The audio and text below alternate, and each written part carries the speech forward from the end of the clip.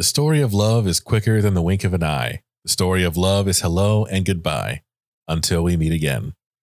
This is from the final verse of a poem found at Jimi Hendrix's deathbed. In part 2, we sort through the conspiracies that followed the death of the psychedelic rocker.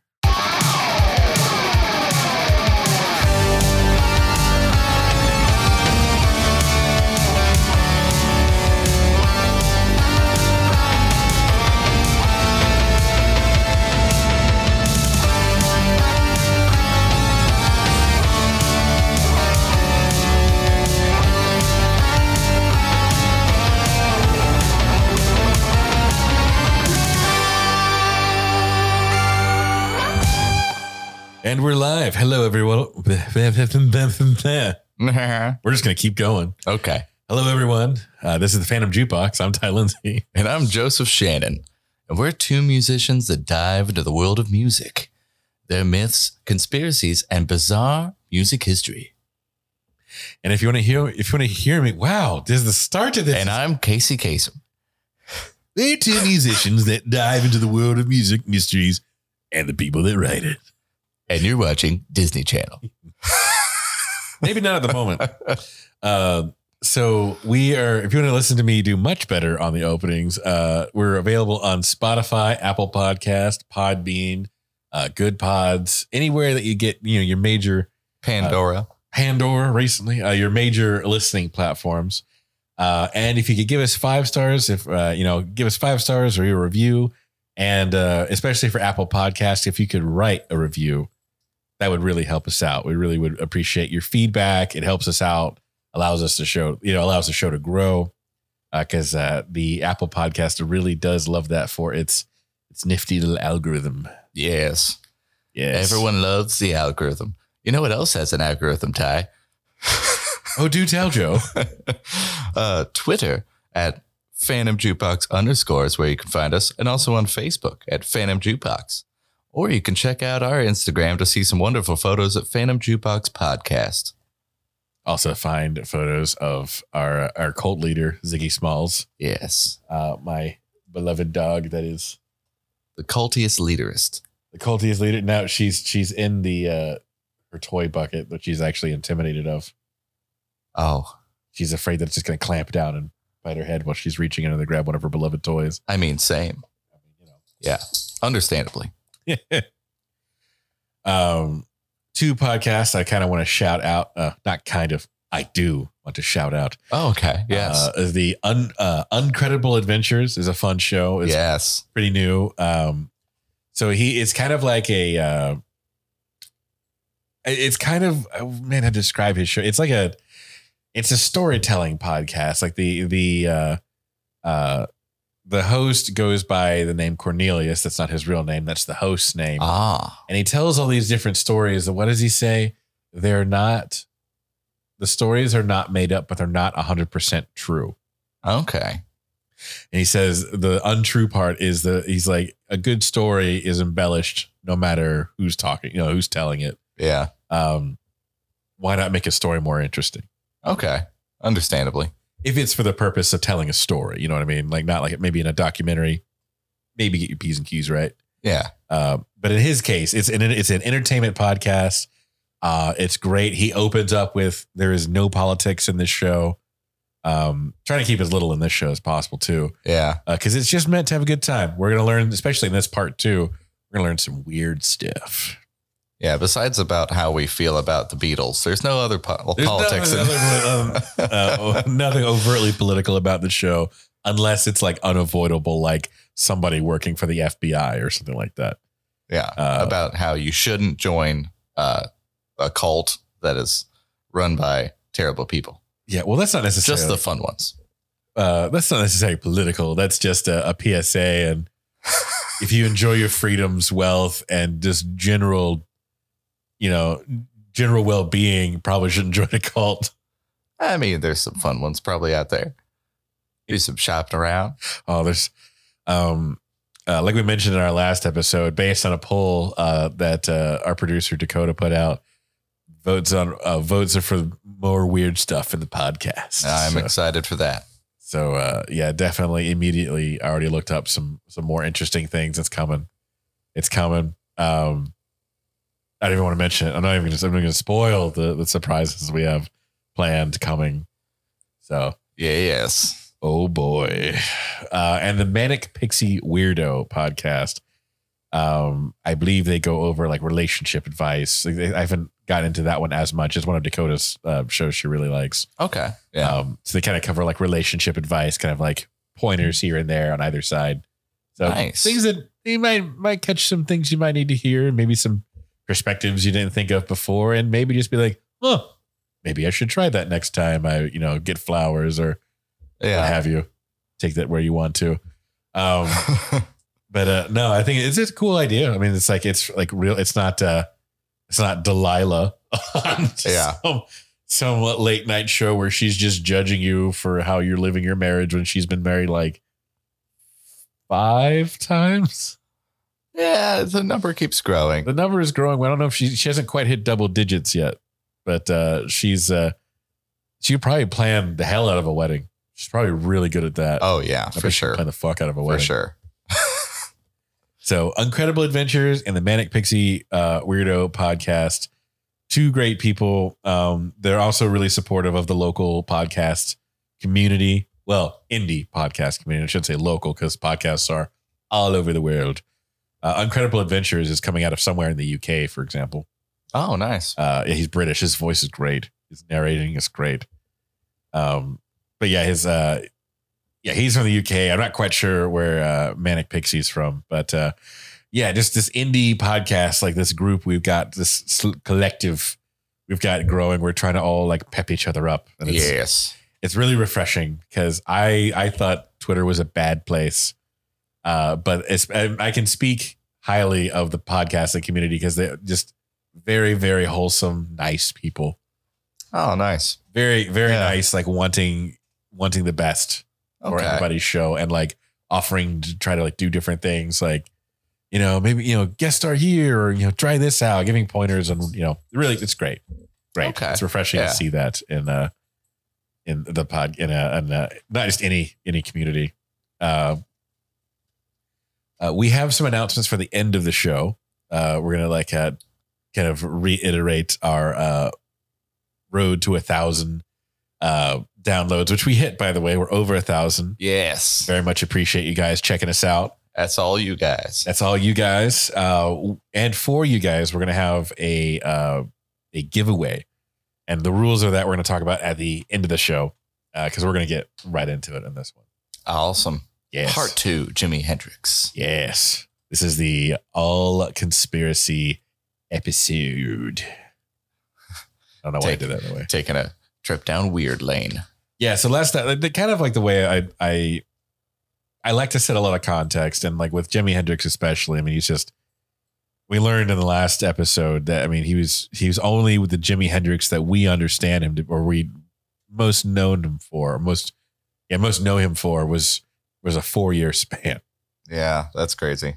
He was 27 when he died, and it's crazy to think he achieved so much, so young, so fast. Yeah. And I sadly, I do think part of his legend does come from, it does get a boost from him dying tragically young. And there are some mysteries with his death, as we learned. But he was a badass in life. And it is not like there's mystique that boosted his some of his fame, from the tragedy of it. It is a tragedy. Yeah. But he was a certified badass in life. Oh, yeah. Like there is no denying the gravitas this guy had on stage, just watching him play. And I'm not even the biggest Jimi Hendrix fan. Respect his music. It's not my flavor, it's not my favorite style to just like plug in and listen to. But he did some cool shit for music.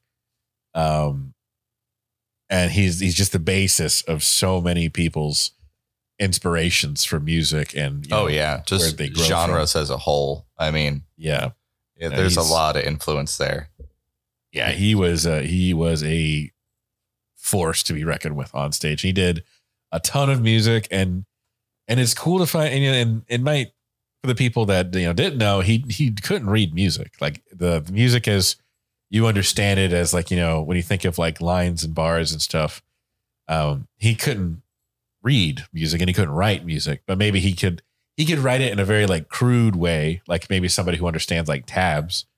Yeah. Like he probably knew like, what an A chord was, but he probably couldn't write it down on like on a staff. Yeah. I couldn't write it out on a staff, but I could like show you what an A chord is on a guitar. Yeah, exactly. So he probably knew it to some rudimentary level as far as like writing it down, but he sure as shit knew what it was. It's like just sonically and through feel. Holding it. Yeah. He just played until he found the patterns that sounded good and he went with that. You know what I mean? It's cool that like his ears naturally found scales. Which is like, it's crazy to think of because like there's a lot of like music theory is essentially a theory behind why things sound good and what sounds good together. So someone had to first, the people who created these theories, they're just as human as we are. And so there's a lot of like, they had to sound it out and see what sounded good first and then write a theory, makes the theory itself. Right. It's just people in a room going, yes, no, play another one. No. Okay. Yes. Yeah. Yes, so no, like it's trial and error. And eventually you write it down and that's music theory. Yeah. And so you can, when you just skip that process, you're just skipping the, why does it sound good? And just, no, I know it sounds good. I don't know why, but I'm doing it. It's the difference between finding your favorite restaurant on a map and then just knowing muscle memory how to get there. Yeah, exactly. It's kind of like that. Like music theory is there to help you kind of see what you're doing and maybe visualize, how certain chords can break down. And actually by looking at them, you can tell how they're going to go together. But I mean, you can totally write music without it. I mean, I can't write. It would take me forever and I could do it very poorly, put music on actual music bars. I'm very, very crude at it. But it would just be easier for me to write down on paper, like, okay, do this like A chord, do this, go up to the C and do that. Like I could write that out or I could just play it and show it to you guys. Yeah. And because of your understanding of theory, you would be able to translate that into like how you understand it. And boom, we're on our way to writing a song. Like exactly. We send video files back and forth all the time in our band Otherworld. Just basically taking like snippets of all these different like recordings, and then eventually we'll wind up with like a full song by the end. And but by the first recording to the last recording, they sound completely different usually. Yeah, it's really cool to see them go. I want to make like a back catalog of those and just have them for people to check out, like how some of our songs like started. It's iPhone quality, but iPhone's that quality. That would be a cool, like basically home recording to release after I die. Of songs I've already recorded, but here's what it first sounded like. As per talking about what we were in the last episode was not necessarily like releasing demos is cool as a fan, but sometimes as an artist, like it depends. I would mind, like I would have to approve of the demos being released and they would have to be labeled as such. Yeah. Cause you don't want like, I got really kind of like, not heated, let's say, but I got really kind of like leaned into a rant a little bit about releasing music that like, like Michael Jackson, Jimi Hendrix, like there's even an article we read that the guy was like, are you sure that he would have wanted to release this? Like it doesn't sound as polished as a Jimi Hendrix song would normally be. Yeah. Yeah, I'd have to hear it and it would have to be labeled like, cause I do not want the demos to be anywhere in the same canon as my polished stuff. Okay. Yeah. You know I mean, cause the stuff I release in a studio album, which is like, a painting, you can look at the sketches, but know those are sketches and know this is the finished piece. Yeah.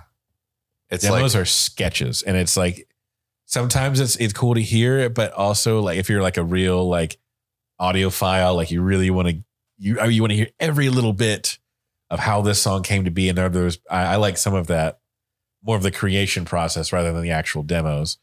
But sometimes for me, like I'm very, very particular about what gets released. And then like, if maybe like I would ask if I was still alive, I would hopefully be able to ask like the fan base, like, would you want to see these? Yeah, that's true. And then if there was a high enough calling for it, you release them as some kind of like cool documentary style. And here, enjoy the journey that the song took to get made. Yeah. Yeah. But I intend, but the difference between the home recordings for us is we would listen to them to see if they're like decent enough quality to listen to and even put out into the internet.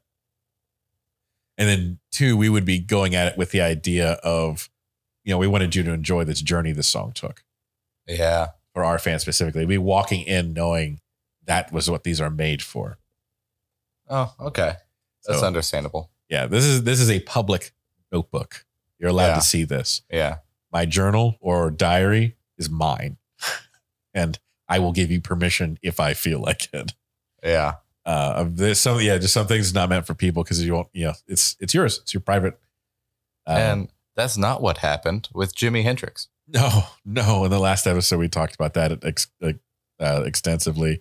It's just more so with Jimi Hendrix's demos, even worse with like we talked about Tupac and Kurt Cobain. Yeah. They're literal journals, composite notebooks, whatever they call those, like black and white speckly ones. Oh yeah. Is it a composite notebook or something like that? Yeah, I think so. They're diaries. They're written in notebooks, but they're meant to be personal. They're not for other people to understand. It's none of your business. Like, it's their private place to write whatever stuff they need to just get out of their brains. And it's in a notebook and not anywhere else. And it's for them to reflect on. Yeah, exactly. None of our business. I would be horrified to find out that a private journal of mine got turned into something just for the sake of like, God damn it, we didn't come out with a new piece of Dead Guy merch this week. Yeah. It's to me, it's fucked up. And then I don't care what other family member approved it. Kurt Cobain didn't say you're allowed to do that. Tupac didn't say you're allowed to do that. Yeah. Some of his family members that needed to cash in did. Yeah, that's true.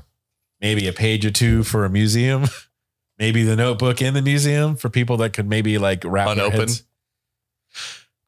Somebody in a museum is like, if it were in a museum, let's say Tupac's private journal was in a museum for maybe people to see, but not like uploaded to the internet.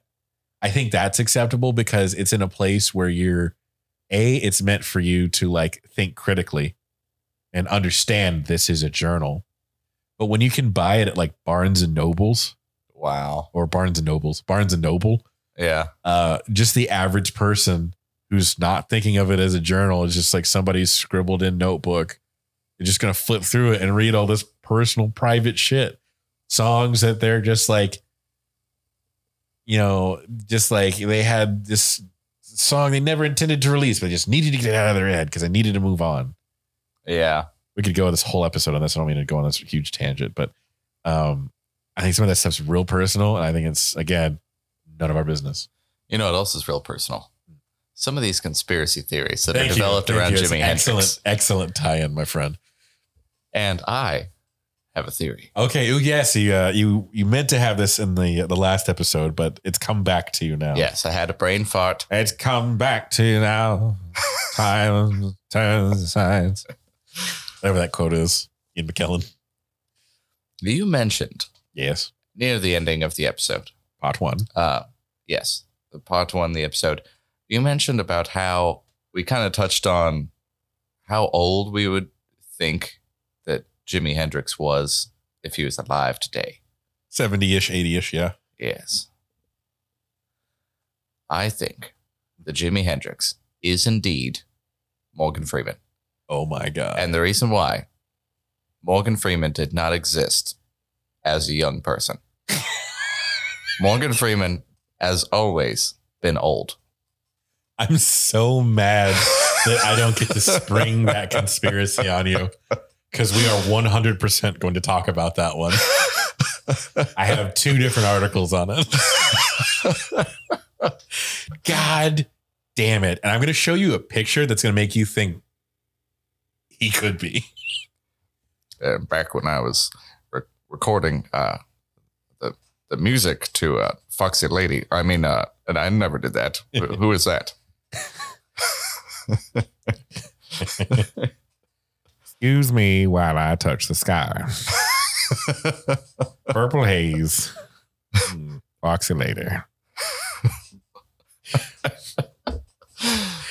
Oh, man. He's going to talk about one of my favorite people.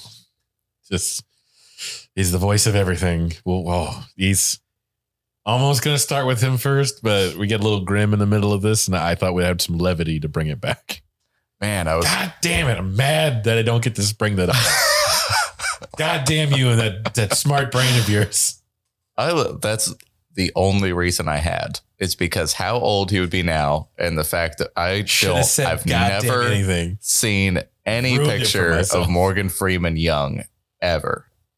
I don't know if he ever has been young. I've never seen True Facts about animals.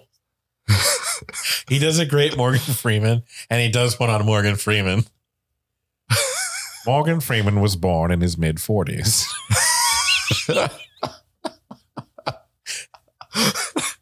Morgan Freeman spoke to a wall, and the wall spoke back. It's great. Oh, if I would have known, I would have done that. And we're two musicians that dive into the realm of... And we're two musicians that dive into the realm of music, conspiracies, and the people that write it. And whether or not that Morgan Freeman is, in fact, the madman Jimi Hendrix. Oh, man. That white hair, that's what LSD will do to you.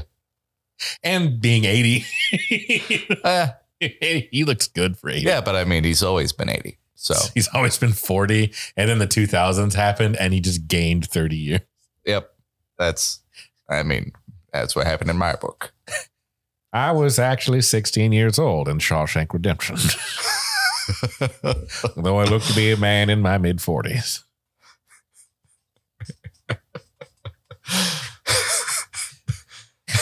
Jimi Hendrix would have had to have crawled 3 football fields. God, that's such a good movie. Love Morgan Freeman. When I was in Bruce Almighty, I turned the ripe old age of 32. I normally don't like to do documentaries, but I decided to do Bruce Almighty anyway. Playing yourself in a film is quite narcissistic, but I thought, well, I'm Morgan Freeman. All right. So, okay. Yeah. We ruined a beautiful segue, but we're going to start off with a thing called The Ballad of Jimmy. Okay. There are multiple occasions of Jimi Hendrix, well, at least 3 situations where it's alleged that Jimi Hendrix predicted his own death, that he was going to die young. Okay. And one of these, as you mentioned in the forbearing episode 1, that it is a song that like most of the lyrics are saying this. The Ballad of Jimmy is the main one that draws us to this, and the other ones are kind of like additional ones. But yes, okay. The Ballad of Jimmy. The Ballad of Jimmy. So, 2 years before he would release his one of his biggest albums, Are You Experienced? We've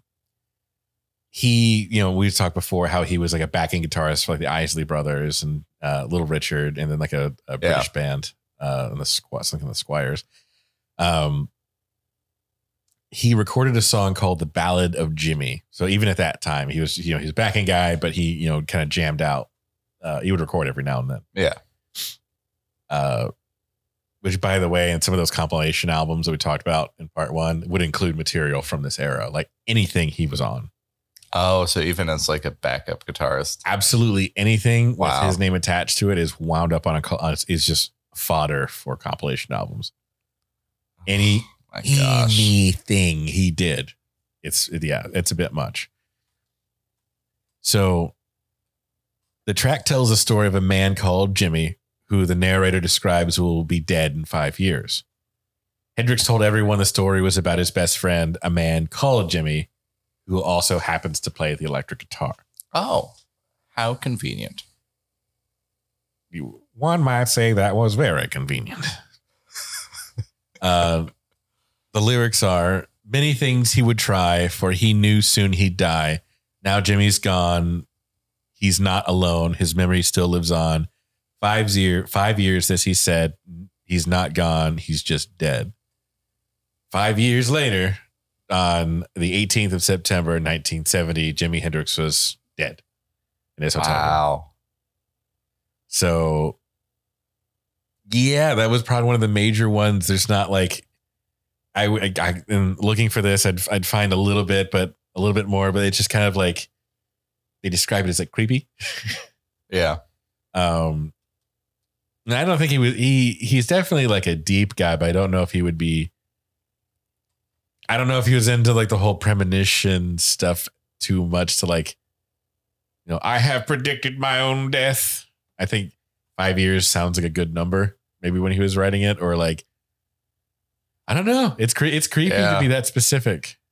I mean, it might be like, I don't know. Maybe like seeing a palm reader and then like, well, she told me 5, so I'm just going to go with it.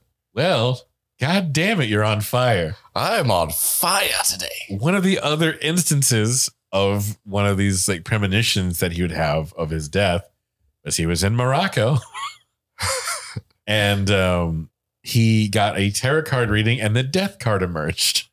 Oh. So allegedly Hendrix turned to his friend and said, I'm going to die before I'm 30. Wow. He just seemed really set on being dead before 30. Which, man, if it wasn't for all the wine, because like, would your body let you? I mean, if you're thrown into a giant tub of wine and you just succumbed to falling, sinking, and it just fills you up that way, that's one thing. But would your body let you drink that much wine? You'd have to throw it up. I mean, I know there's instances where people have died by playing a game where they take shots of water, and being that it was just water, they thought it was safe, but they ended up drinking like those office, like big canisters of like the water cooler at the office, like one of those worth of amount of water, and drowned from the inside. But oh yeah, because you can overhydrate. Like I know, duh, it sounds like drowning, but it's actually with your cells. Yeah, there's a marathon runner that died that way. But this was asphyxiation. Yeah, this was like being filled up. I don't know how this one lady did it where she didn't drown, but like she drank so much that she messed herself up on like a weird chemical level. Like it wasn't like she like drank too much and there wasn't any air. It was all water in her lungs. So it was like she like oversaturated herself. Yeah. It's crazy to think you can do that, but that's a freak scenario that happened that way. Yeah, but as far as asphyxiation with Jimmy is concerned, I don't think that that's possible without someone doing it to you. And his lungs. Yeah, that's someone full of wine. That's someone, as you're choking and trying to spit it up, they're still pouring it. Like you're being waterboarded. Yeah, that's what the document said is akin to being waterboarded. Yeah, I don't. How are you gonna, with Jimi Hendrix being that big at the time, especially, right? How are you gonna, from the coroner, from the autopsy report, it's like, yeah, that's akin to being waterboarded, and not run with that. Well, the analysis was that I don't know if that was in the official report. Yeah, I don't know if anybody, I don't know if any the articles I got would make that comparison. I don't think that was in a police report. Okay, not like a quote from the coroner or anything like that. The coroner was like, "Oh my God, there's so much goddamn wine." But that's an analysis. That was an analogy made by the person who wrote that particular article. Okay. Apologies. Okay. Yeah. No, it was just basically they're saying like, that's what happens when you get waterboarded. Basically, like it just keeps going and you just can't spit the water out fast enough. Yeah. And I feel like your body's defense mechanism would gag, Yeah. I'm gagging thinking about it. Like you just get so you would get so sick. Like a belly full of beer feels like you've got rocks in your stomach. I mean, I've been drunk one time where I was thrown up in the bathroom and I was trying to drink water to kind of level myself out. And I've had the instance of where I try to drink some water, but I can't because then I have to throw up. And you can't drink when it's coming the other way. Well, it's like a one-way valve. You can't right now do that. Well, yeah, no, it's terrible. Murder. Just imagining it. It's either murder or he's Morgan Freeman. That's the only two options. There is no C. It's A or B. It definitely looks weird. Like all the reports say it was a gratuitous amount of wine. Yeah. So I don't know. Well, we're going to learn more about what people think later on. The song Purple Haze had an interesting theory that could be drawn from it. Not necessarily one of the more like, the first two are more of like, he's predicting his own death. And this is one of like more of like even less popular kind of ideas, is that like Hendrix said that the lyrics for Purple Haze were inspired by a dream that he could walk underwater. Oh, okay. So he was walking under the sea, and when a purple haze surrounded and engulfed him, Hendrix claimed that the experience was traumatic, but luckily his faith in Jesus is what saved him. Oh, so then purple haze, the purple haze, wine, underwater, yeah, drowning, going to heaven. There's a lot that can be like, man, yeah, man. Like it's not. That's definitely like, drawing straws and kind of connecting dots that aren't like so visibly there, but it's just like, okay. Like with other theories we've talked about, it's one of those things where it's like, no, you want to see it, so that's what you're seeing, right? But it's very entertaining. Yes. So those are like his like major. There's a few other ones that are like they're less popular, but those are the main, like him predicting his death, and the fact that it happened definitely 2 times, 2.5 times if you count the last one. I haven't predicted my death once. So at least to a point where I'm giving it a number. I might joke and say if that's the way it's happening, that I had it coming. Yeah. Something crazy like a lightning bolt or something. I definitely feel like I could guess, not a time or a day or, age or anything like that, but how I feel like I could probably guess. Oh. Probably going to be something stupid. That's what I'm afraid of. Oh. Something that you could have on a good day circumnavigated around, but it's just because you were like a little sluggish that Never day. When you're prepared, you got to worry. It's when you take a day off. you're at more risk on your relaxed days. Yeah, it's like that one time because I was on vacation, so I was a little bit slower that day. On your tombstone, it just says, "Here lies Joe. Should have looked both ways." Yeah, exactly. Something stupid. Here lies Joe. 1 Pop-Tart too many. You can't make Pop-Tarts and take a bath at the same time. It's that level of stupid, yes. Yes. Now bring the toaster in with me. God. Something where I'm like, it's only 120. The circuit breaker will pop anyway. I could use a pick-me-up. So now that we've passed that, we're going to get into the conspiracy zone. Excuse me. The conspiracy zone. And we're going to start off with what I think is the more likely. And it's all up, by the way, Hendrix lawyers. This is a theory. Oh, this is alleged. Daneman's estate lawyers, if she had an estate. This is a theory. Alleged. Yep. Alleged theory. This is what the internet thinks of you. Yeah. Actually, them. So, not necessarily my opinion, but I got them. Anyway, so we're starting off with Mike Jeffries. There seems to be 2 theories about Mike. I keep wanting to say Jeffries, like Jim Jeffries. Yeah. But it's Mike Jeffrey.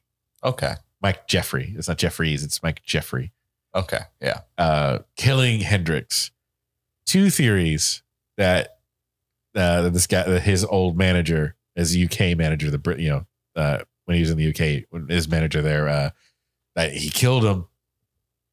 And whether or not he did it, if you've got 2 major conspiracy theories that you killed the person you maybe managed or just were involved with, Yeah. you must have been a real dick. I don't know. Like if he was a good boss, I don't think he would have had any conspiracies. Yeah. If people were like, oh no, he was really good. Hendrix loved him. He was just, he was like a father figure, really helped guide him through the music business. I don't think there would be a conspiracy theory. Yeah. At least by any, unless it's like the Inquirer. But he has 2 and they're not the worst. They're really not. They're really not the worst. The worst conspiracies as far as like being totally out there. Yeah. It's not Elvis as a gardener. No. Well, that's anyway if you survived. It's not so much Elvis being taken out by the FBI. Yeah. This guy must have been must have pissed off a lot of people, and a lot of people are like, you know what? Fuck that guy. Yeah, I think he did it. So we're going to our first theory. Is that, speaking of the FBI, that Jeffrey was working with the FBI. Ah. Now, the article I got for this, and because we're in the conspiracy zone, I get taken down to some interesting websites. We've got all of our sources and the I think I believe we post the show notes at some point. So at some point these will be available, and all the links that I use are at the bottom under sources. Not in your professional Chicago format. I apologize. It's a website. College is over for me, and hopefully for a long time. So I'm not being graded on these things, but I do try to, it does take me down some, let's say, less than reputable sources. But if it's that case, I'll try to find 3 or 4 that are saying the same things, and I kind of know to go with that. Yeah.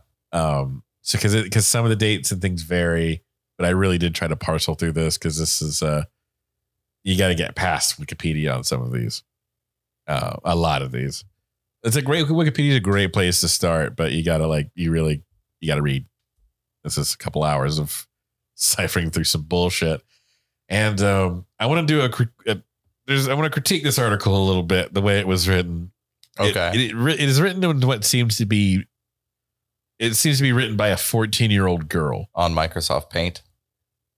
The website had it had the sidebars with these really bad floral patterns. Like it's like hippie. Nice. It seems to be written by a 14-year-old girl, like with braces and in what I'm calling bad conversational. Oh, so the girl from Finding Nemo who tapped on the glass. Yeah. Yeah. Like if she grew up a little bit and then started to write theories, like conspiracy theories about famous people who died weird ways. Cause there's a lot of guess what? and in the art, and that happens twice, and they'll go off on a tangent from the original idea to express a kind of different point. I know we do that. Yeah. But we're talking about them right now. So they'll go off on a tangent, and then they'll return to the original idea on a new paragraph that starts with, so anyway. Wow. So there's a conspiracy that Jeffrey killed Hendrix. So I was at the mall the other day and I saw this great pair of shoes. Anyway, so coming back to the original idea, it's kind of like that, but it had bits of information I wanted. So I had to read through this bullshit. And I understand a lot of it is bullshit. You can type better than that. Especially this format that we're on, the podcast. There's fodder between 2 people having a conversation. Right. We open the door with, this is conspiracies and bullshit, but hey, it's fun. Yeah. If you're writing a column, a paper, who are you going back and forth with? How do you rabbit hole that? It's written in conversational, but it's a one-way conversation. Exactly. Which is how some people prefer things, but not me. I like the discourse. Oh yeah. Whew. Anyway, so the theory. So anyway, I wanted to do that. It's such a horrible way to get back. So anyway, the theory is that Hendrix manager, the UK manager Jeffries, purposely had him killed. Oh. Jeffries allegedly, lawyers, belonged to a government group called COINTELPRO.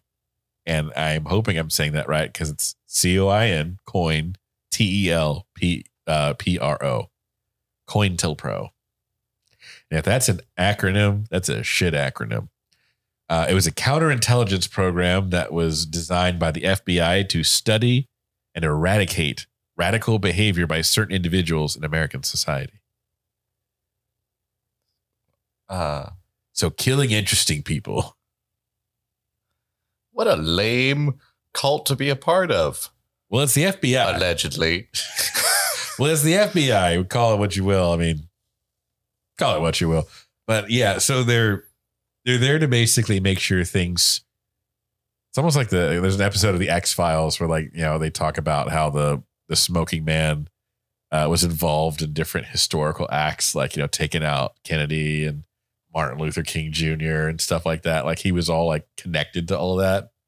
Yeah. And it was because these people were making big changes in society, and like the shadow government was trying to keep all that like going a certain way, and they were, you know, bringing it off the path they wanted it to. So these people like had to die. I mean, was Jimi Hendrix really starting rock that much? I mean, it wasn't that he didn't start rock. He was taking it in a different direction, but he was also like, I guess it wasn't him specifically, but we were talking about like the 60s. Like, I almost said the swinging 60s. That came up a lot in these articles.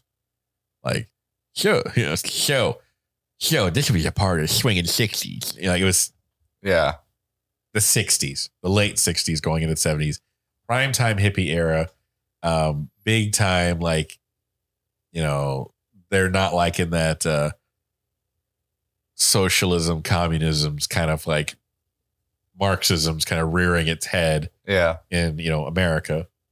Okay. Because a lot of people at this time thought it was a really good idea. And it's, you know, Woodstock and things like that. It's really popular. It was really popular at the time. It was the young people getting away from their parents that were doing, you know, flat tops, tucked in, short sleeve, button up shirts with a tie, going to work. Oh yeah. You know, the great white time to be the alive. White bread dream, picket fence. You know, they're getting away from that, and they wanted to be as opposite of that as they possibly can. So like being naked, covered in mud in Woodstock is about as opposite as you can get. I'm down. Oh no, dude, no. The smell alone. I don't care how good a concert is. Like, if there is not working bathrooms, I will watch it at home. That's cool. Even like outside festivals nowadays have decent like portalets. Nah, dude.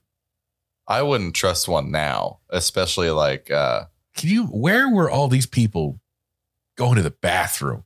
I know that's a weird thing to think about at Woodstock, but there were thousands of them. Yeah. Where are they going? Is that mud that they're all covered in? There's just one, like a couple tents set up that are designated, like a hole cut through the tarp in the bottom. This is a shitter hole. Had to move it a few times. This one's full. Oh, God. God, nah, dude. It would be, oh, dude. The BO in the wind. Nah, dude. Nah. I respect my scrubbing soap in a shower too much. That's why you always had to be on enough drugs to not let you can't smell anything anymore. You're just smelling emotion and tasting color. Oh man, this sound smells amazing. Literal tasty guitar riffs. So it wasn't that it was that he was like perpetuating it, because like Jimi Hendrix was definitely a partier. He definitely loved like the era he was, you know, growing up in. Not growing up. I mean, he would definitely love that era. Yeah. And he was making it cool. Like he was a cool hippie dude doing cool hippie things, making it seem like oh man, I want to be what Hendrix is, and Hendrix was a hippie. Well, like kind of, he was more into like the psychedelics and stuff. Maybe not being like, I don't know if he was like flat out hippie, but he definitely liked the culture, and he was a big like, I guess, perpetuator of it. So it was kind of like keeping him from making it look appealing to people, I suppose would be the worry. Okay, I can get that. So he's taking out the spokesman for. It's like it's kind of like how Bob Marley was for weed. It's like so much more than weed. Yeah, but that's such a sad. To everyone out of that realm, it was like, oh, that's the weed guy. And then them same people viewing Jimi Hendrix is like, oh, that's the psychedelics and drugs guy.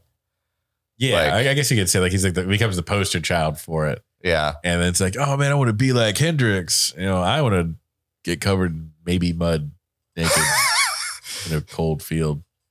All the heavy Bible thumpers just being like, I don't want my kid listening to that, getting hooked to LSD. And pretty much is. And the chances are, if they did, they would. It was a legitimate fear. Yeah, I suppose. Of how accessible that shit was.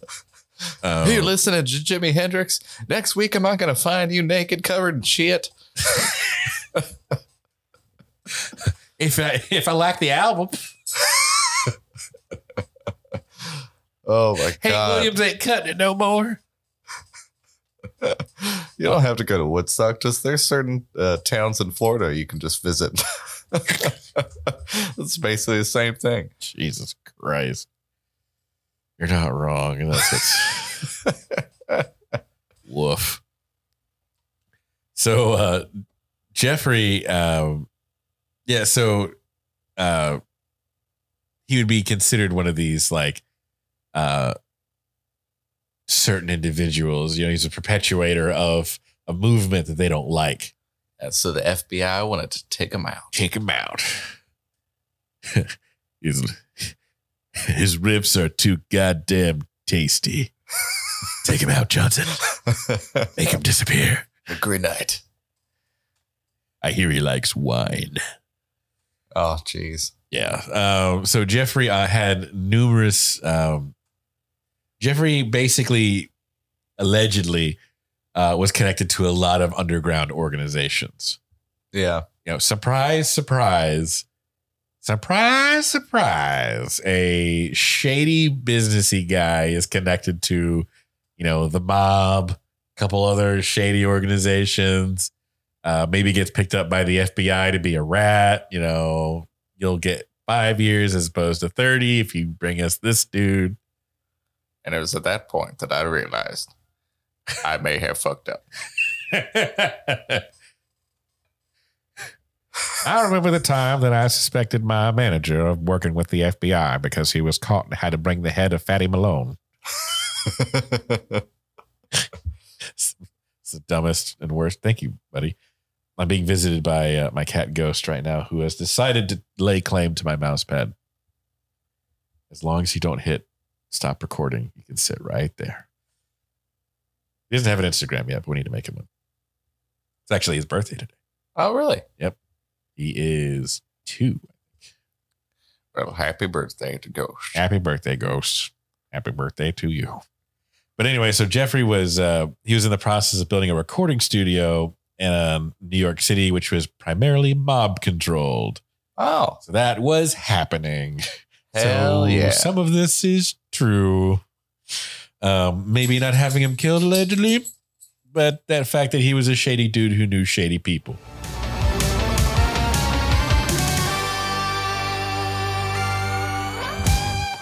Well, hello, I'm Dom, and I'm the host of Horror House, True Crime and the Macabre. Horror House, True Crime and the Macabre is a delectable delight of true crime and the macabre, sprinkled with just the right amount of that dry British humour. Horror House can be found anywhere that you listen to podcasts and is on Instagram at Twitter at horrorhouse_pod and on Facebook at horrorhousepod. Episodes are released weekly on a Friday or as weekly as studying full-time and working part-time allows. So why don't you make a brew and come join me as I weave tales of horror and discomfort. Until next time, stay spooky. May is Mental Health Awareness Month, and we at Phantom Jukebox believe in taking care of yourself. So if you or someone in your life is suffering from mental illness, don't be afraid to ask for help. There's no shame in asking for help when you need it. Be that friend to yourself and those around you. Check out our social media for more information and links to important resources. Thanks for listening.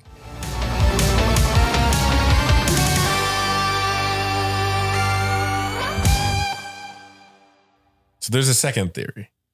Okay. Is Same guy. Same guy. So theory number 2. Yes. That of Jeffrey's involvement with Hendrix' death is that Hendrix was worth more dead to Jeffrey than alive. Which might have been true. So take out the FBI, and now it's just him going after him directly. Wow. That is Ghost chiming in. He's a big baby boy. So our other main theory is that Jeffries had a life insurance policy on Jimi Hendrix, to which Jeffries allegedly was the only benefactor, which I don't know if you can do that, but maybe it's like, because in a way he would be treating Hendrix like an asset. I mean, unless someone has declared like mental incompetence, I think is the word. Like the Britney Spears shit. Yeah. I don't think anyone else should legally be able to make a life insurance policy for anyone else. Yeah, no, that seems really like unless it's a minor or mentally incompetent like that, you know. Oh, that's like 100% putting a target on somebody's back. And It's just like, why'd you cash in on that now? So it's an accidental death insurance policy was like the stipulations of it. And some people say it was worth $1 million. Some people say it was worth $2 million. So I'm going with $1 million. I'd rather be conservative on the bullshit conspiracy. Yeah.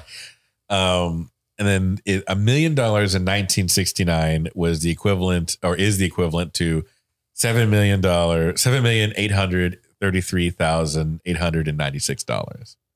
Wow. So just kind of sort of ish shy of $8 million. Hopefully I read that right. $7,833,896.46 today. So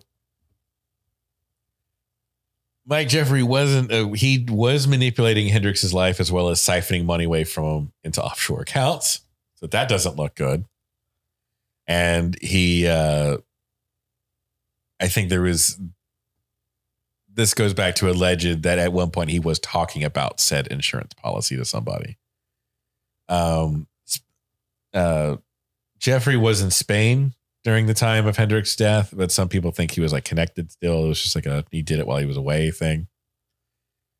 Another is that, so a major proprietor that Jeffrey had him killed was written by this dude named James Tappy Wright. So he is like, their second theory that he had, the life insurance theory, let's say, is mainly pushed by this dude named James Tappy Wright. Okay. Who was a roadie for Hendrix back in the day. Of course, this theory comes from a fucking book that he wrote about it. Oh. So yeah. Whenever I see in their book, my new book, it's time to tell the truth for $25.99 at Barnes and Noble. Yeah, exactly.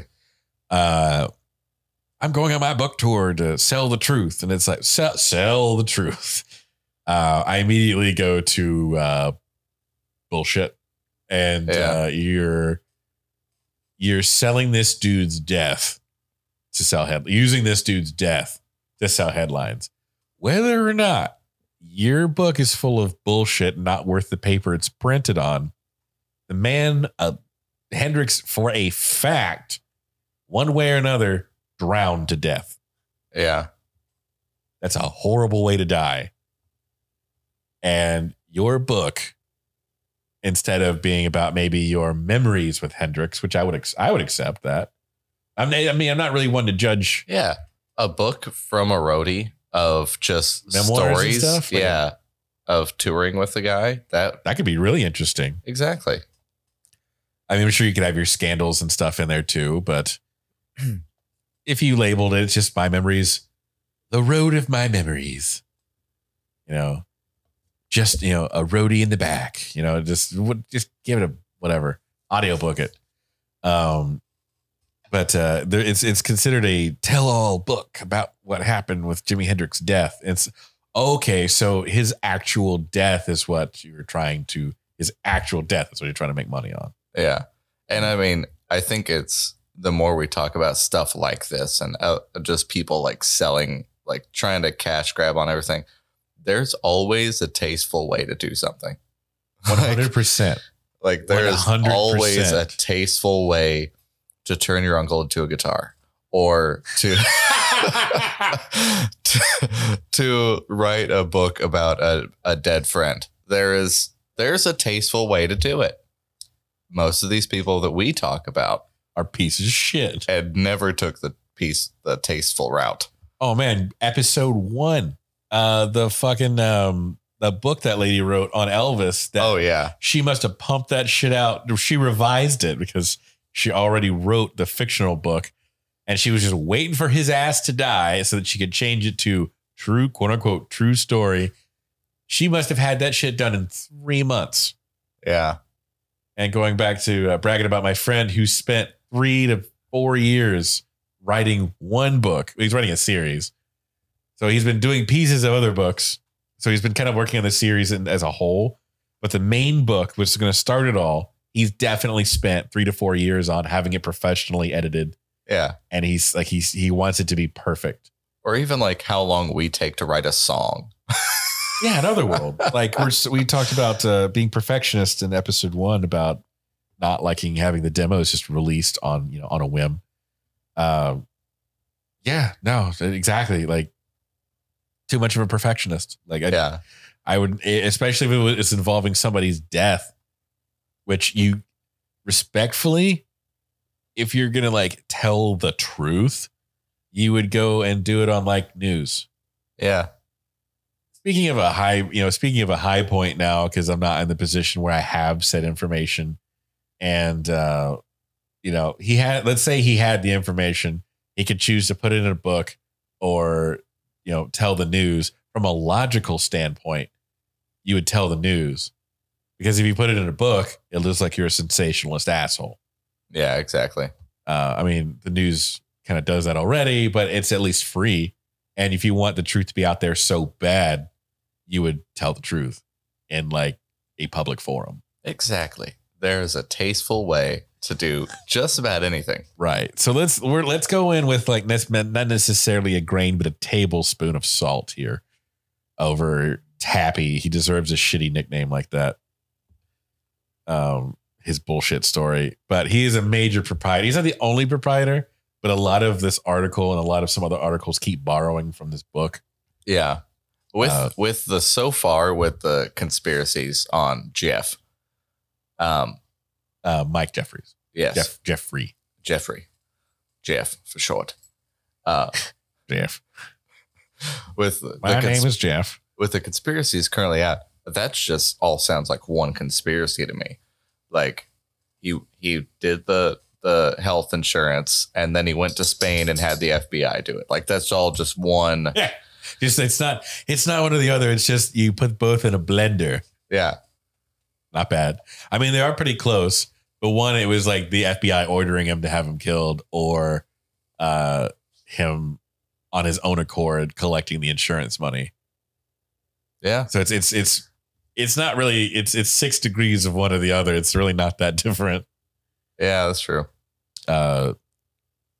So in this book, so Tappy's bullshit, book, he alleges that, so anyway, he alleges that Hendrix was murdered by his manager, Michael Jeffrey, during the last few months of Hendrix's life, where he was suffering from exhaustion, disillusionment with the music business, and dissatisfaction with his manager. and was considering finding a new manager. So according to Tappy, Jeffrey feared to be replaced as new manager and decided he was going to go ahead and cash in on this $2 million policy before he couldn't. Because if he wasn't the manager, he couldn't benefit. Oh. So he needed to be the manager to collect. It's like, no, it doesn't say my name in the agreement. It just says his manager. Yeah. So, well, I mean, that would make sense because otherwise it's just like me taking a life policy out on you. Yeah. Where like, I suppose it being it just probably wouldn't work because we're not directly connected in any way. I suppose he has like, he's his manager, so he can use that as like, I guess there's some kind of like insurance clause that allows that to happen. Yeah. So essentially insurance policies are allowing you to put value on somebody's life. Nice. If you want to put it that way, that's kind of what it is. It makes sense if it's your partner and they're like the breadwinner of a house, let's say, and something horrible happens to them. And it's, you know, you got to figure it out. 100% understand why life insurance policies like that exist. And that's generally, thank you, Ghost. And that's generally why they should exist. The fact that a manager can take an insurance policy out on a person. Yeah. If it did happen, and it can happen, which I'm not sure that it can. Wow. Yeah, it's kind of shady. Wow. If I found out, I mean, in a way, my company has an insurance policy out on me, like where I work, but my dad's the benefactor. Okay. Yeah. So that's a little different. Like but the company is not going to make money for me to be dead. If that were the case, accidents would just happen all the time at work. Yeah. It would just be, wow, this is a really dangerous place. You should really watch where you're stepping. We really need more caution cones around here. Oh my God, is that a pit of chainsaws? Jesus Christ. We need a handrail. So Tappy. So he's already gone to the douchebag level of writing a book about Hendrix's death, and he's selling Hendrix's death basically. Okay. Claiming he's peddling snake. Well, he's not even snake oil. He's peddling that he is the one who knows the truth about Hendrix's death. So he's already doing that. Already a piece of shit. Yeah, piece of shit. What do you think would be one step worse? Because he does it. What do you think would be the next worst thing he could do? He's already peddling a book saying, I know the truth. This man did it. Which, I mean, if I were Jeffrey, I would fucking sue for libel. Yeah. Because I don't know how, if he worded it like allegedly or like how we're doing here. I mean, what we're doing here is a podcast talking about something that's already happened, quote unquote. This is already a theory that people have put out there. This isn't a theory we came up with. We're essentially reporting bullshit news. Tappy is claiming to know the truth. So Tappy is like, well, allegedly he did blah. It's like, oh, so now you're a coward. Yeah. So not only are you selling it, you're a coward because you're probably writing this in a way where a liable lawyer can't go after your fucking throat. Yeah. Because, I mean, he's claiming that he killed him, that Jeffrey killed Hendrix. So that is libel out the ass. Yeah, definitely. But what do you think on top of all that? How does he become more of a scumbag? More of a scumbag. How does he take it one step further? Does he hire a private investigator? No, I mean, there's reasons for that profession. So I'm not necessarily the worst. I mean, that would be him trying to find out information, God forbid. But let's say like he makes a movie. It's in the book. So this happens in the book. What could he do in the book that makes him more of a center point, I guess. Does he also like kind of name slander Jimi Hendrix in a way? He doesn't name slander Jimi Hendrix. He doesn't really do that. He claims that Jeffrey confessed to him. Oh, wow. Yeah. That's a little bit more than... So let's not only write this... if you hear clacking around, that's Ziggy Smalls. Find her on Instagram. Not only does he claim to have the truth, he is the sole witness to it. Oh. He knows. So he's the hero now of this story. He's written himself to be the hero. He is Luke Skywalker. I was there. I saw it happen. He didn't see it happen. He confessed it to me, a roadie, Tappy, little Tappy. Oh, tap, tap. Oh my God. It's so, I don't know what book he's copying, but so allegedly Jeffrey confessed to Tappy. You're not telling a man named Tappy. You're not telling him shit. Well, one night we were alone and Jeffries came up to me and he every night during the tour, he would pull me aside and go, Tappy, I want you to know that every single waking moment I think about killing Jimi Hendrix. And then Jimi Hendrix died. So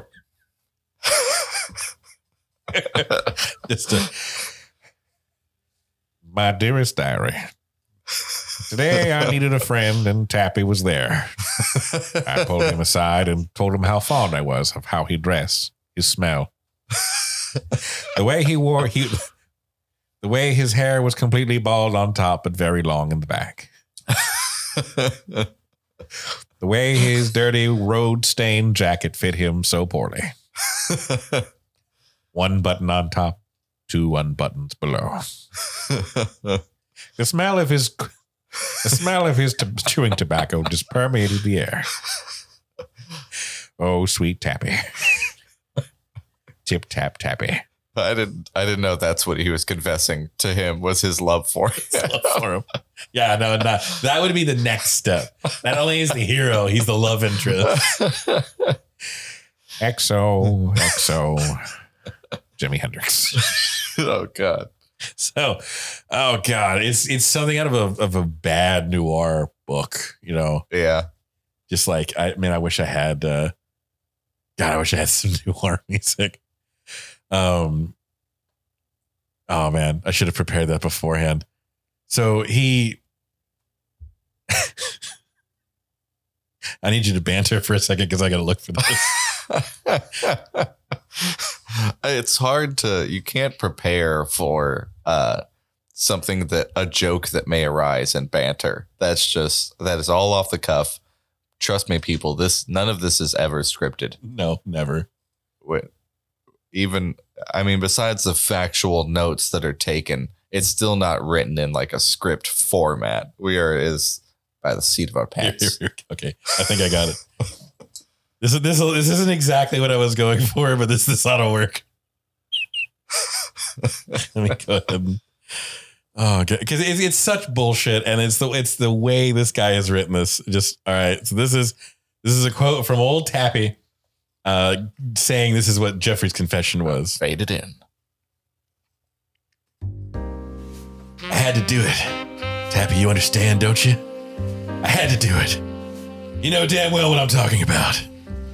We went round to his hotel room, got a handful of pills and stuffed them in his mouth. Then we poured a few bottles of red wine down his windpipe.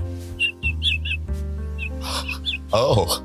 It's such bullshit. Not pulling any punches at all. Just like, I know this is highly incriminating, Tappy, but God damn it, there's something about your eyes that tell me I can tell you anything. I just love how you're bald on top and you've got that long, stringy, yellowish gray hair flowing down to your back. Let's see the penguin. That's basically what I'm describing. He's just like, bullshit. Shut up. I'm going to tell you everything you need to know to take my ass to prison. Something about the point of your nose and how it sticks 6 inches off your face. It just really gets me. It's just something about the way you bit into that dead raw fish. It tells me I can trust you. I've got no reason to tell you I should take this to my grave, but God damn it, Tappy, something about you says, take me away from this place. I'm doing this for us, Tappy. I'm doing this for us, Tappy.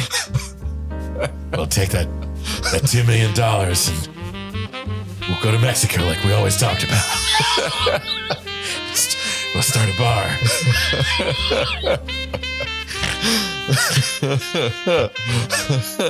It's such bullshit. Yeah. Like, I can't believe this guy has the just brass balls.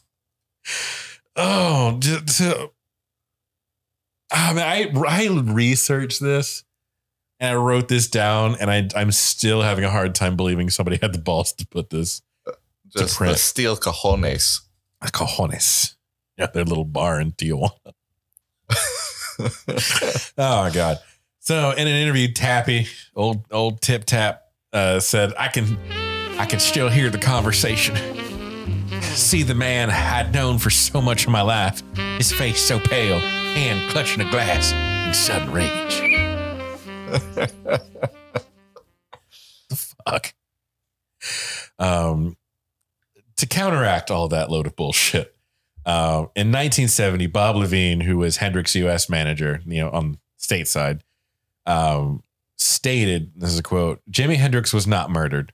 Despite all the allegations that have been recently made, I need to set the record straight once and for all. Jimmy died an accidental death, but he definitely wasn't murdered, not by Michael Jeffrey, his UK manager, and certainly not by anybody connected to him. The whole thing is one giant lie. Oh. So I wanted to counteract that with the guy. His death is definitely weird.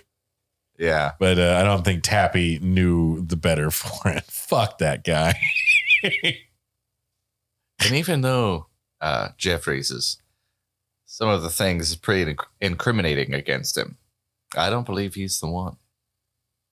Well, certainly. So whether or not Jeffrey was involved with his murder, there's one person that probably, well, let's just say didn't really help much. And that's Monica Danerman. Yes. Danerman.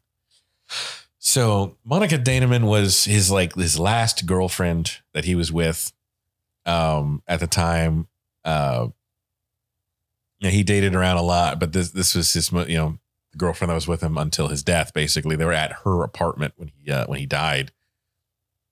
So the conspiracy that we've got Monica killing him was that she had conflicting stories about what happened, and in the end, we can maybe throw some theories as this one's towards the end, because this is one that's got a lot of she just didn't give a lot of right information. I have some theories.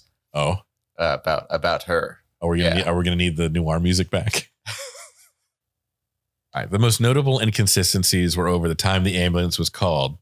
So the official records show that it was dispatched at 11:18 a.m., which is later than the latest time she said by 18 minutes. Okay. So and that's not the first. And then we keep getting different versions of events. She claims to have ridden in the ambulance with Jimi Hendrix.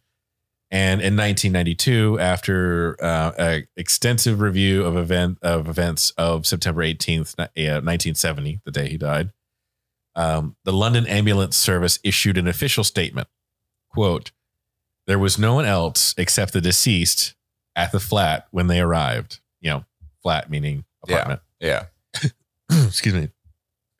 Nor did anyone else accompany them in the ambulance to St. Mary Abbott's Hospital. See? So it was the workers and dead Jimi Hendrix. Based on what we come to find out about her, I think she was trying to take more credit. Me personally, actually, I'm going to save my theories for the end, not to sway yours. Okay. Yeah, because I got mine. So I wanted to talk a little bit more about Jeffries and Monica after, where did they wind up? And they died kind of weird. Oh, right? so they're dead. They're both dead. Okay. Rightly so. One much later than the other, but Mike Jeffrey, he died in a mysterious mid-air collision over France in 1973. Mid-air collision? Mid-air collision. Well, damn. That's a cool-ass way to die. Or it's a pretty bland way to die. He died in he died over Nantes, France on the 5th of March, 1973, 8 days before his 40th birthday, 3 years after Jimmy. Mid-air collision. I guess that could also be like into a mountain or something. For some reason, when you said mid-air collision, I thought it was with another plane. I think it might have been. They just kept saying mid-air collision. They just says say mysterious plane crash. Huh. Yep. But yeah, so he died 3 years after Jimmy. And then Daneman, who died at 50, was found dead in her fume-filled Mercedes after being found guilty of contempt of court after a repeat libel case against a lady named Kathy Etchingham. What was that case for? Well, both women were girlfriends of Jimi Hendrix in the 60s. Oh. Daneman was with him for 18 months. Etchingham was with him for 3 years. Okay. So basically, I think Damon was making claims against Etchingham about like, it's kind of like Daneman was trying to say like, Danerman was trying to make claims about like being more involved with his life than she really was. Oh. And I think Etchingham was like, no, you're full of shit, and took him to court, and they proved that Etchingham was right. Oh. So I think like Daneman was saying like, you know, we were going to get married. I think they might have been engaged. But they're like, you know, she was this huge part of his life and stuff like that. And she's like, no, you were hooking up with him for like a little over a year and a half. Like, no, I'm a bigger part of his life than you are. Wow. And I'm not doing what you're doing because she made a career out of Danerman made a career. Yeah, she was a fiance. Made a career out of being Jimi Hendrix's fiance. Oh. So she did newspaper interviews, documentaries. She did She wrote books, of course. She wrote books. Guest appeared at Jimi Hendrix conventions, which I looked up. I was trying to find out what a Jimi Hendrix convention looked like. I don't think they have them anymore because I could not find one. Wow. But she's just like, I'd go to that. I'd go with you, but I don't know if I would buy tickets if you didn't go. Yeah. But it's just one of those people that, you know, it's just latching on. Like it's the best, easiest cash grab she can go for. So she's going to make a career out of being his fiance. Wow. It's kind of messed up. But it's kind of what, I don't know the ins and outs of it, but I believe there's issues with that and like Dimebag Darrell's like girlfriend, fiance doing the same kind of thing. Huh. Yeah. Like I think she's like, I think she's battled the family. That's something I'm going to look into because the life and death of Dimebag Darrell's one I definitely want to cover. Okay. Yeah. And we're probably going to run into a similar situation with that. I'm not going to over speculate, but I know I have seen some things where like she will be involved with something with Dimebag Darrell's name on it that there is money connected to. Yeah. And it's like, okay, fuck you. Why don't you master something and release something people are just blows people's minds, and then you can make your own money? Fuck you. Right? Yeah. Like can you, is the residuals not enough from his guitar, his guitar signature guitar series, the Razorbacks, and from the music, the royalties from that, is that not enough? Because it is a substantial amount of money that's Pantera. Wow. Yeah. You know, and the other, I forget what the band he was forming. It wasn't as big as, I don't think it was ever going to be as big as Pantera, but I mean, legendary band. And it's, come on. Yeah. For Jimi Hendrix, was there any other motive to kill Jimi Hendrix other than just getting the money from being his fiance and that never going away? See, that's that I don't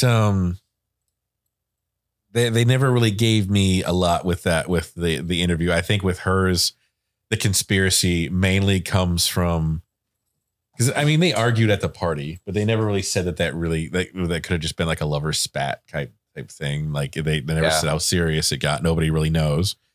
I mean, they went back together. I mean, they were sleeping in the same bed. Okay. Well, I already got a motive just from this.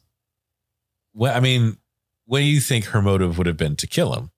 Well, if seeing talent in Jimi Hendrix and, you know, having a relationship that probably wasn't going to last forever, you could probably tell. You know, may have been engaged at the time, but she's like, I don't know really if I don't think he's going to go through with the marriage. I don't think it's going to last forever. But you know what will last forever? Being the fiance of someone who died. Because then you can't ever say otherwise. Bam. My theories against that, though, is that though he was the badass that was Jimi Hendrix, he wasn't the Hendrix we know today, and I don't think she could count on him blowing up like that. That's true. Because, I mean, he could have gotten bigger, and he was already, like, pretty big, but the money he was making was in the $100,000s, which has been more than I make, way more. But I mean, it's for a star of what he should have been making at his caliber should have been way more for his talent. Oh, yeah. But he wasn't. He was I mean, if you look at it as crudely as possible, he was a pretty good cash cow alive. And there's nothing from what I gather from her, I don't think she was, choose my words carefully, savvy enough to pull the life insurance thing. And it wouldn't have even worked at the time because they weren't married. Yeah. So she would have needed, ideally, I think if she was going to go that route, she would have needed to have waited. Yeah. Waited, got him more famous, married him. And then, kill him eventually if she was going to do it. But I don't think at this time, I think what she did was like just negligence, and for one reason or another, maybe she was really high. Maybe she was really distraught. I don't know. I mean, they didn't find her in the apartment when they got there because she was out, she was out buying cigarettes at one point and she came back and he was all fucked up. But maybe, I don't know. We don't know why she left. And that's the problem. Yeah. We don't know where she went. We don't know why she called the ambulance allegedly so late. And why is she claiming to have ridden the ambulance when she didn't? Well, that I think is just simple, like wanted to like not seem as such a bad person, you know? Yeah, cigarettes for me, to get cigarettes. I mean, I don't know, but I mean, just getting cigarettes at, she woke up 3 hours later, getting cigarettes at 9 a.m. Does that make sense? Yeah. Think so? Yeah. Okay.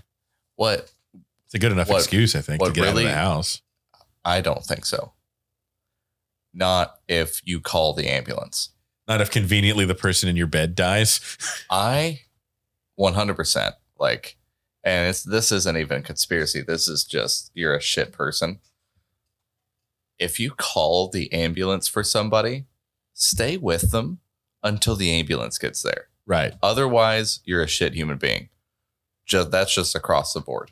Like, even maybe basic CPR. Like if she had rolled him on his side, maybe he could have thrown up. That is another thing that I was going to say. PSA to everyone listening. If someone is drunk and you're worried about that possibility if that happened, and they're sleeping, especially drunk sleeping, because that's when it happens most of the time, roll them on their side. That is a big... It just allows it to it allows gravity to do the most of the work. Exactly. Because I mean, what's going to happen if they initially throw up and it's not projectile? Sorry for the visual, but that's going to come back down somehow. Because I mean, there's a lot of not only musicians, but just people in general that have died from choking on their own vomit because they fell asleep drunk on their back. Yeah, man. That's such a horrible way to die. But that much wine? Nah, it's got to be murder. That is a freakish amount of wine. Yeah. That he was probably dead before he threw up. If he threw up and it's not just wine. And I don't know. I don't know enough about how the body reacts to that to make predictions on they said everything was constricted all the way down to his lungs. But yeah, no, her leaving is weird. It's weird, but I don't know that she killed him. I don't know. Yeah, now that I'm thinking about it, I feel like I think she's negligent. I think she's awful in other ways, but I don't think she would have killed him. Yeah, I think it needs more motive than that. Yeah, no, it made more sense in her case to let him live longer. Live longer, yeah. Really blossom. Yeah. So they said she was also when the court, when they were talking about the two individuals, they said that Etchingham was a modern, pantsuit dressed for, well, not maybe just a pantsuit, but they said she was dressed like a person going to court, wow, dressed for the occasion, Sunday best. And they said that Danerman looked like she hadn't gotten out of the 60s.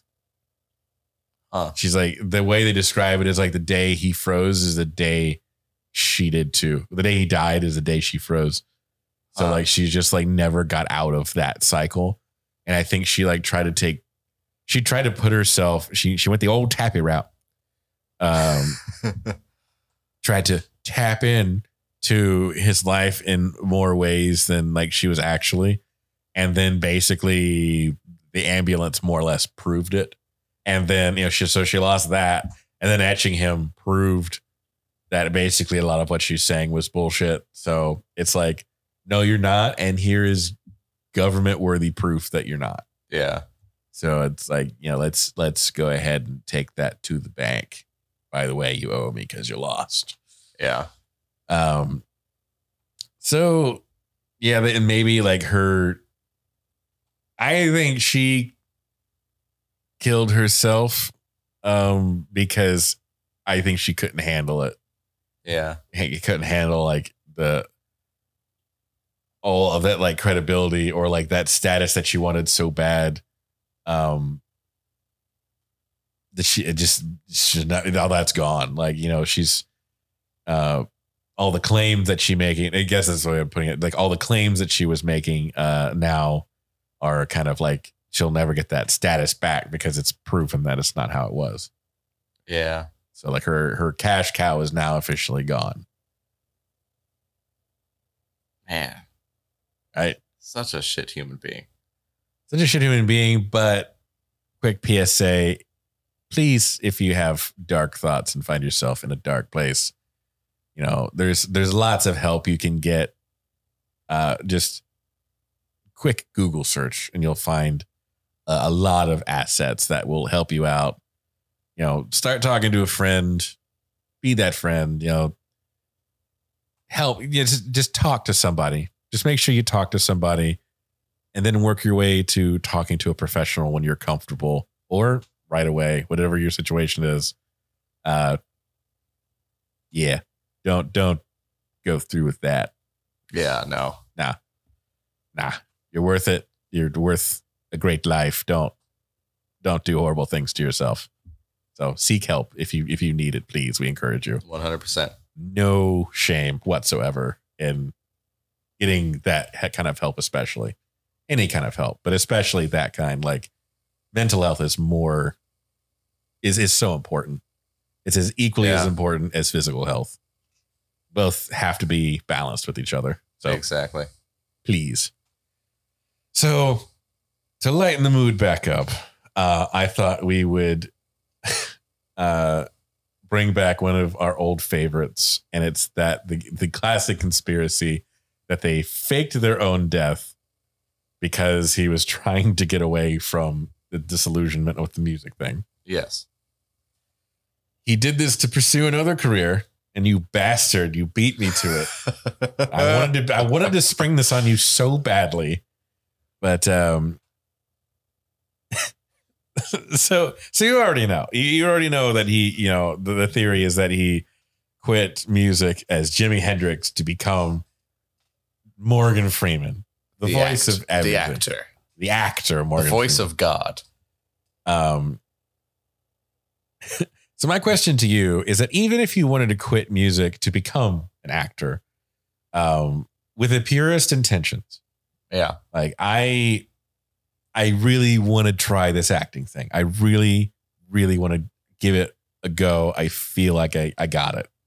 At least maybe if I don't even, I just want to try. That's all I want is to try my best. Wouldn't you still use the clout that you have to boost your chances? You worked hard for that clout, the clout of you being a great musician and the fame that like the kind of the audience that is built into that. Unless the whole point of you choosing another path is to get away from that life and just all of it in its entirety, where like I had some bad memories with that agent. Right. It was just some bad dark times that the public didn't know about. I just want a completely new alias and start over. But why actor? Like that's one of the most public things that could possibly be. You're literally going to be on screens 40 feet high. Yeah, that's true. Like all over the world if you get that lucky. And your goal is to become plastered onto more 40-foot tall screens. And to be seen on television in millions and billions of homes. Like, if I would buy this more if like he faked his death to become like,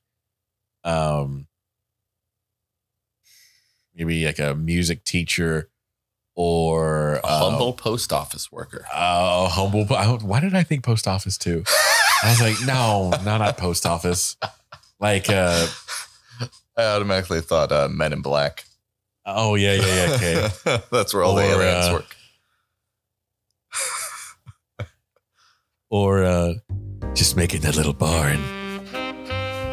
It's with my sweet Tabby. We just live this life together in Bermuda. It'll be beautiful. So like, something low key, there's nothing more high profile than acting. Yeah. Really, as far as like getting your name out there. I mean, maybe he was going for those indie roles at first, Even if what if the movie blew up? What if you had just a hit? That ruins your whole plan. Yeah, that's true. But I mean, because like your boss will find you. I suppose he won't be your manager anymore, but the people you're trying to run away from will fucking find you eventually. Yeah. So I don't know. Unless the hidden in plain sight thing doesn't work for me there. Despite the outrageous claim this is, there are certain similarities and coincidences that connect Freeman and Hendrix. Yeah. In interesting ways. The gap in their life periods. The instances where with the supporting, let's say, the weak supporting struts, the bridge that is this theory, is that Hendrix passed away in 1970 and Freeman debuted in a professional acting in the late 60s and 70s. So maybe it was a transition. I don't know. Oh. Both men are left-handed and both served in the military for some time.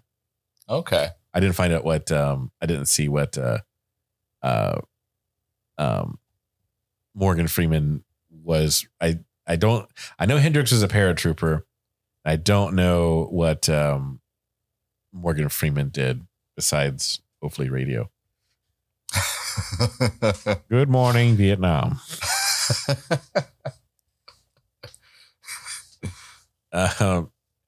Freeman is a little bit older than Hendrix if he were still alive. Freeman, so I didn't think about it. And then I saw this picture I'll have to show you. I'll be showing you of them side by side, old Morgan Freeman and, Jimi Hendrix. Yep. The resemblance is uncanny. Oh, yeah. It's if not him, it's like his uncle. Wow. They look so close. It's weird down to like, I think his hair would do that. Huh. I'll show you a picture. And one of the weakest things they point out is like is that they both like music. Wow, you're a detective. Now, apparently Morgan Freeman owns a music bar in Memphis. Well, I mean, honestly, I think people who don't like music are sociopaths. Like it would be real weird. Like if you didn't care what you listened to, I'll accept that. Yeah. But yeah, to like outright hate music. There's actually somebody who was on like one of those like kind of like Ripley's like TV shows that like music is something in her brain is wired to where music is unpleasant to her. Like they played like Pachelbel's Canon, like I think that's the wedding song. I think. Yeah. Which is a pretty song and it's beautiful enough to be played at weddings. And she like it's unpleasant to her how it registers. Huh. It's just the way it wires. Like she doesn't like the frequencies. I forget what they called it, but she does not like music, and it's her brain. That's weird. She's got there's nothing she can do about it. But is that not uncanny? Wow. Down to like the teeth, the eyes are kind of doing the same thing. Same nose, the same like lines below his cheekbones. I mean, those cheekbone lines. Yes, like the cheekbone lines. Wow. That it looks like if Morgan Freeman could be like Jimi Hendrix in a movie, like old Jimi Hendrix, even young Morgan Freeman. It's not far like because he was kind of a lanky guy too. Yeah. Yeah, man. I didn't think about it at first and I saw that and I was like, that is better convincing evidence than anything we saw in Elvis. That's closer than the Home Alone guy.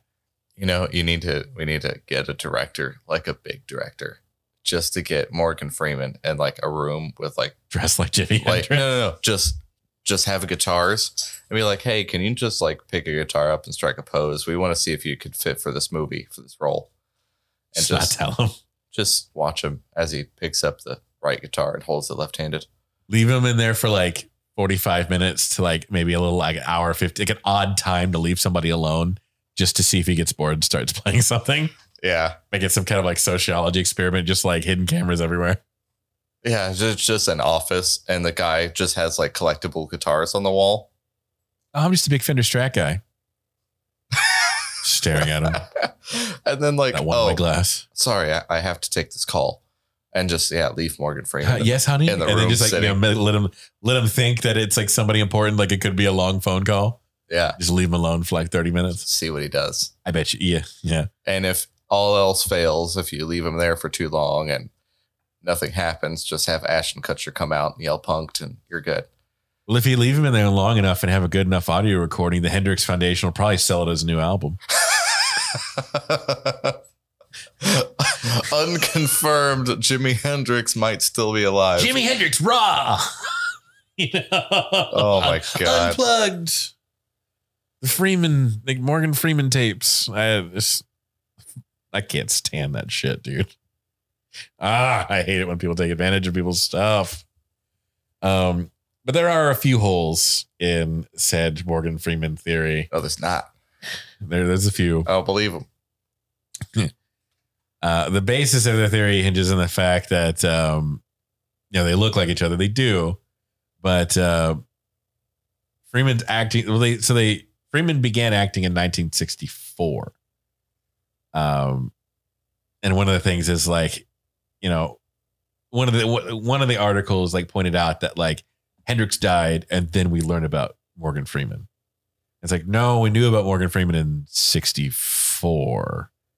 Because Freeman was like, he was doing like plays and like smaller roles. There is also another. So this is definitely a bullshit website, but it's here because it's fun. Okay. And this is, I mean, the Morgan Freeman thing's bullshit, but this is particular like fast food level bullshit. Okay. Like this isn't even like the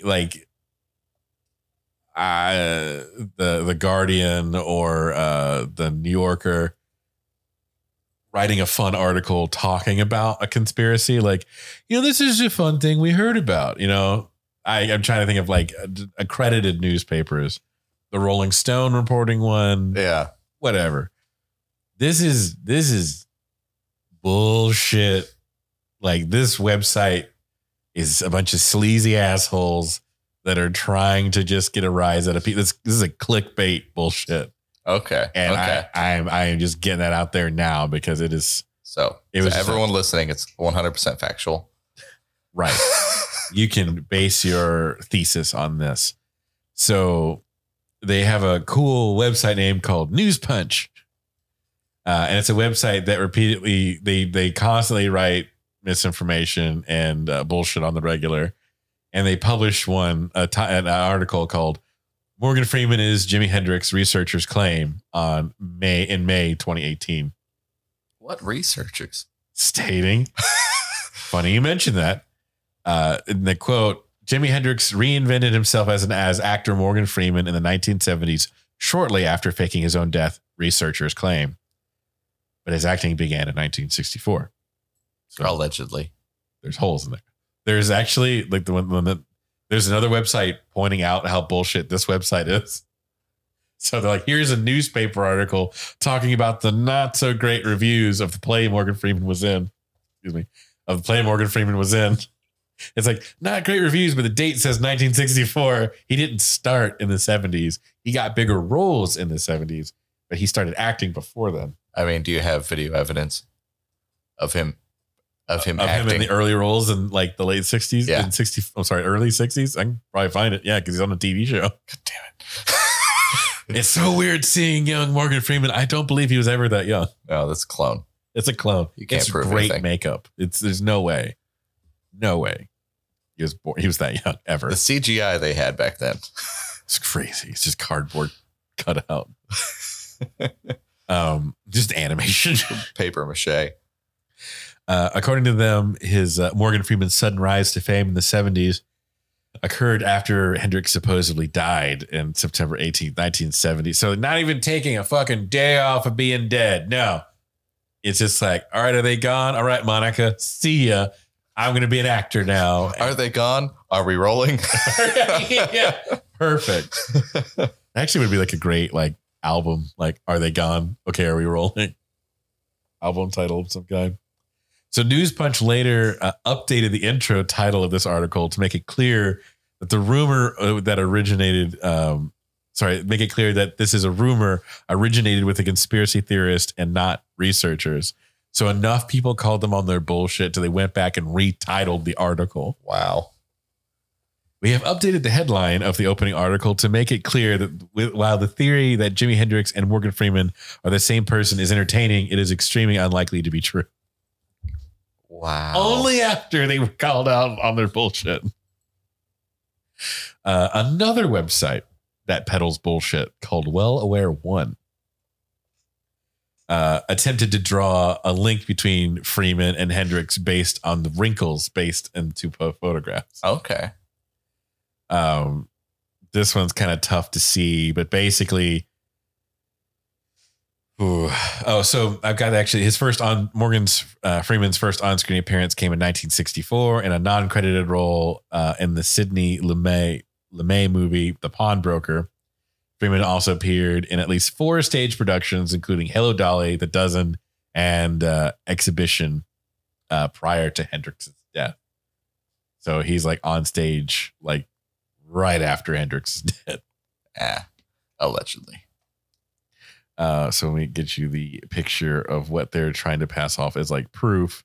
And all they're doing is like they're drawing, like for the audience out there, they're basically taking, historical photos of Jimi Hendrix like playing the acoustic guitar, and then Morgan Freeman's like hands, and they're like overlaying them on top of each other, and basically saying that these lines are the same lines on both of their hands. You can see like the yellow, it's tough to see, but they're basically like, okay, yeah, these are the same hands because the veins are exactly the same. And I mean, I don't know what my hands are going to look like when I'm Morgan Freeman's age, but I'm pretty sure they're going to look different from what they look now. Yeah, definitely. And I'm pretty sure the lines aren't going to stay in the same exact spots. So it's just, even the article is like, squiggly lines don't mean proof. This one article pointing out, this one website pointing out these different articles was savage. Wow. Squiggly lines don't equal proof. But I wondered, oh man, I did not think that one had any weight to it. And then I looked at the pictures. I was like, oh, I believe this more than I should. Yeah, sometimes you can get more entertaining info, not from websites that try and prove conspiracies, but websites that try and disprove conspiracies. Sometimes you just get the funniest writers. Oh my God. That are just going ham on and these then you guys. you can really be savage because these people are trying to peddle bullshit, and you're like, oh, let's do it. Yeah, exactly. There's a comedian, Joe Zimmerman. Highly recommend him he's a stand-up comedian. It's got this joke where he's like, I'm not a Bigfoot enthusiast. I'm a Bigfoot enthusiast. He's like, I'm interested in the people that look for Bigfoot. I highly recommend. I'm not going to give away, like, I don't want to give away more of his joke, but it's so funny. I think it's Smiling Wolves. The wolves are smiling. It's something like that on Spotify. So funny. I love his joke. But yeah, the enthusiast. The best and worst days when they actually find him. Yeah. What am I going to do now? Oh man. So anyway, any closing thoughts? Oh man. I still think Morgan Freeman is Jimi Hendrix. 100%. 1000%. If I'm not sure about anything on this planet, yeah, exactly. Jimi Hendrix and Morgan Freeman are the same. I don't give a shit what Tappy says. I know it in my heart of hearts. Purple haze in my eyes. Purple haze. I would love to see Morgan Freeman sing some Jimi Hendrix. That would be amazing. And I would love to see Shawshank Redemption, the musical. The musical? You just swap out the soundtrack with nothing but he Jimi had Hendrix. to crawl across 3 football fields. Football fields keep crawling. Andy Dufresne. I wouldn't be surprised if that's like the next venture like that Stephen King goes down. Oh Like, my gosh. I mean, they've already made like all of his famous books, like Firestarter's about to come out. Yeah. They've remade Pet Sematary 2 times. No, this is the 3rd rendition of Pet Sematary. Wow. Yeah, because there's one, there's the ground saw. What? Have you seen I have not. no. Oh my God. Dude, it's the guy who played Herman Munster. Okay. So he's the old man who lives across the street. And it's so long story short, like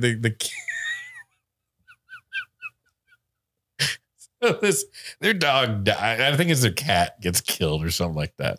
Oh no. And the kids are upset. About it.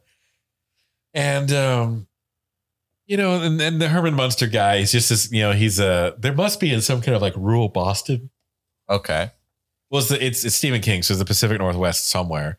So they're in like a rural part of like Boston. So the accent is fucking insane. Yeah. What are you doing out well?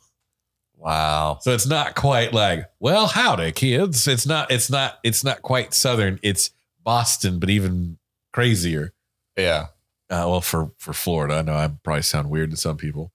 But he's taking it in such a weird direction. And he talks about, he had to be buried his dog in the Indian burial ground, and it came back evil because he's not supposed to bury it there. Oh my gosh. And then they asked him, have you ever buried anything in the Indian burial ground? And the sacred burial ground? He's like, no, I've never done such a thing. Never. It's like, you totally fucking did, but you're telling us not to. Well, fuck you, I want my cat back. And then it's Pet Cemetery is ironically really funny. It's really, really funny. The remake is closer to the book, and I thought it was okay. I liked how crazy the 80s one is, though, because Stephen King movies can't be made serious. This is what the Pet Cemetery. I think the problem was that movie was taking itself way too seriously. Yeah. But oh my God, where were we? Where was the connection to Pet Cemetery? I don't even know anymore. All right. So on that note, thanks for riding with us in this journey. Thanks for enjoying that segue. I love talking about that movie. You got to see it. You got to see that. And you got to see Maximum Overdrive. Yeah, definitely. And I do want to do a movie podcast at one point. So maybe we'll break into some of the craziest. Oh, it was the musical thing. It was Shawshank the Musical. Oh, yeah. And I mean, he's already like working on another rendition of Firestarter. They've already done Carrie twice. So it's like, why not? You can't. I think after the third rendition, Pet Cemetery is probably going to be the first musical. Because it's like, what else can you do? Yeah. Video game. They've made Shining essentially 3 times. Well, I mean, they still have to remake the other ones with the kid versions like they did with It. Well, that's part of it. Like the first half of It is when they're kids. Like that's true. That's how it like I haven't gone through that whole story, but like the first half is them dealing with the kids and then them dealing with it as adults. Okay, yeah. That's how that one happens, more or less. That movie being 2 parts is really good. First one's great. The second movie kind of sucked. But not Skarsgård was not a weak point, though. It was the other actors. I don't know. I love Bill Hader. Bill Hader was like funny. I think he had the most going on. Like, we can't get into this. No. I could talk about it a lot, but thanks for going with us on this journey and to the end of the rainbow. Why, thank you for joining us on this journey. Have a great night. Wading through the purple haze. All right. So thank you, everybody, for listening to the show. Oh, real quick. So we have 1,000 Road to 1,000 giveaway. We hit 1,000 downloads. Thanks to you guys. Thank you so much for helping us get to that goal. Thanks to everyone who listens to this podcast. Well, I can't thank you enough for helping us get to 1,000 downloads. So the prize, to get one submission to the giveaway, it's you got to follow us on Instagram. You got to share the giveaway post, and then in the comments, tell us your favorite quote from the show. Yes. Any episode, just got to be a quote, me or you, or something from the show, something from our catalog. Could be this episode, could be episode 1, whatever you want to do. And that Instagram is Phantom Jukebox Podcast. Yes. For bonus entries, you leave a review and then send us a screenshot on Instagram and tag a friend who you think may like the show. So those will give you 2, like leaving a review is 1 extra entry, and then tagging a friend is another entry. Your prizes for such an endeavor are 1 of 2 shirts we've got out ready to go right now. We'll have the pictures of all these up soon. Yes. You're going to get one of 2 shirts. We're going to get some stickers, an autographed picture of Ziggy, and a mug with our logo and stuff on it. A mug to hold your liquids while you're listening to the Phantom Jukebox podcast. It'll be a fine mug. It's a nice, cool morning. Make yourself a 1 cup of Joe. Pop on the Phantom Jukebox and stare into the eyes of our cult leader that has signed photographs that we gave you as well. As you lean across the island in the kitchen as you normally do to enjoy your warm cup of coffee, you stare across the hallway directly into Tappy's eyes. One eye is slightly bigger than the other, and it's looking off in a different direction. But you know, if he could, he'd have them both looking at you.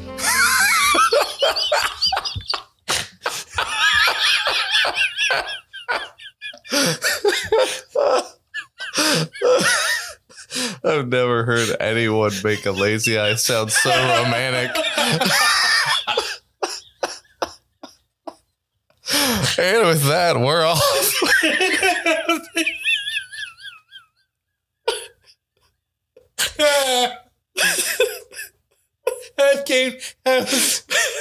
I'm proud of that. I was off the cuff. Well. Oh my God. I'm proud of that one. So anyway, thank you everybody for listening. You can find our show on Spotify, Apple Podcast, Podbean, Good Pods. And on any of those, could you please rate us and review us? We would really appreciate the feedback. We really take it to heart. We read all of them. And, creative criticism is just going to help the show grow. And if you love it, I like those too. What was your favorite part of the show? The unplanned noir bits, probably my favorite right now.